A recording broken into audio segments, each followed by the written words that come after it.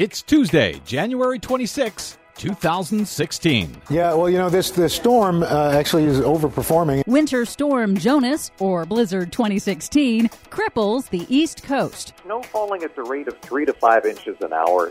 There's little doubt in my mind that this storm was juiced. And yes, it was turbocharged by global warming. Obama's landmark clean power plan survives its first court challenge.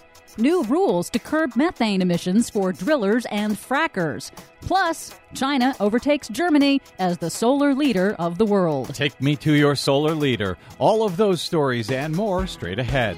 From BradBlog.com, I'm Brad Friedman. And I'm Desi Doyen. Stand by for 6 minutes of independent green news, politics, analysis, and snarky comment. We are conducting an experiment on not only the atmosphere, but the oceans, and hoping that everything turns out okay. Oh, silly meteorologist, what do you think you can do? Predict the future? Oh, wait. This is your Green News Report.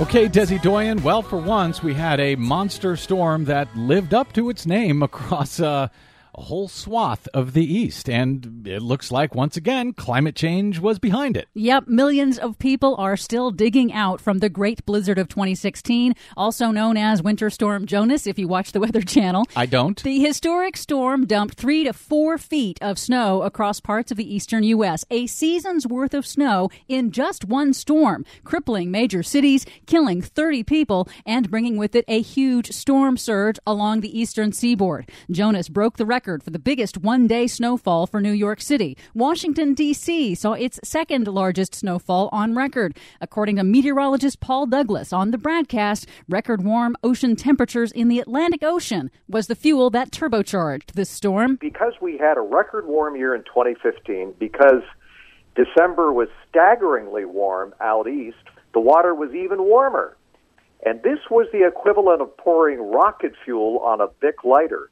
Once the nor'easter did start to spin up, it intensified into a bomb that was able to suck all this additional Atlantic moisture inland and hurl it at New York and Philly and Washington and all points in between.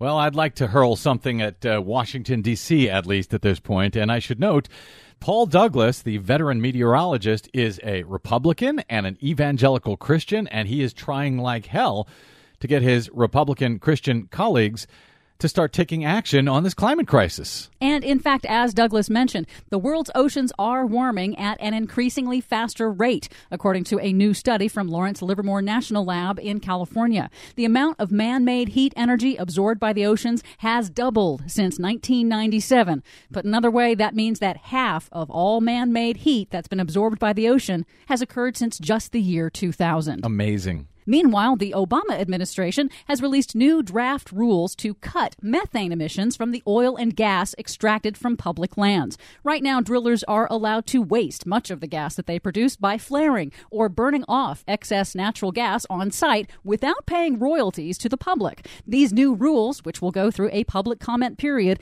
will require drillers and frackers to plug leaks of methane, a potent greenhouse gas, install equipment to capture the leaked gas, and increase the royalties that they pay for extracting that fuel from the public's property. Gentlemen, start your lawsuits. Well, speaking of lawsuits, President Obama's landmark Clean Power Plan, the first ever emission standards for power plants, has survived its first legal hurdle. A coalition of major utilities and Republican state attorneys general have sued to halt any movement on these new standards while it's under litigation.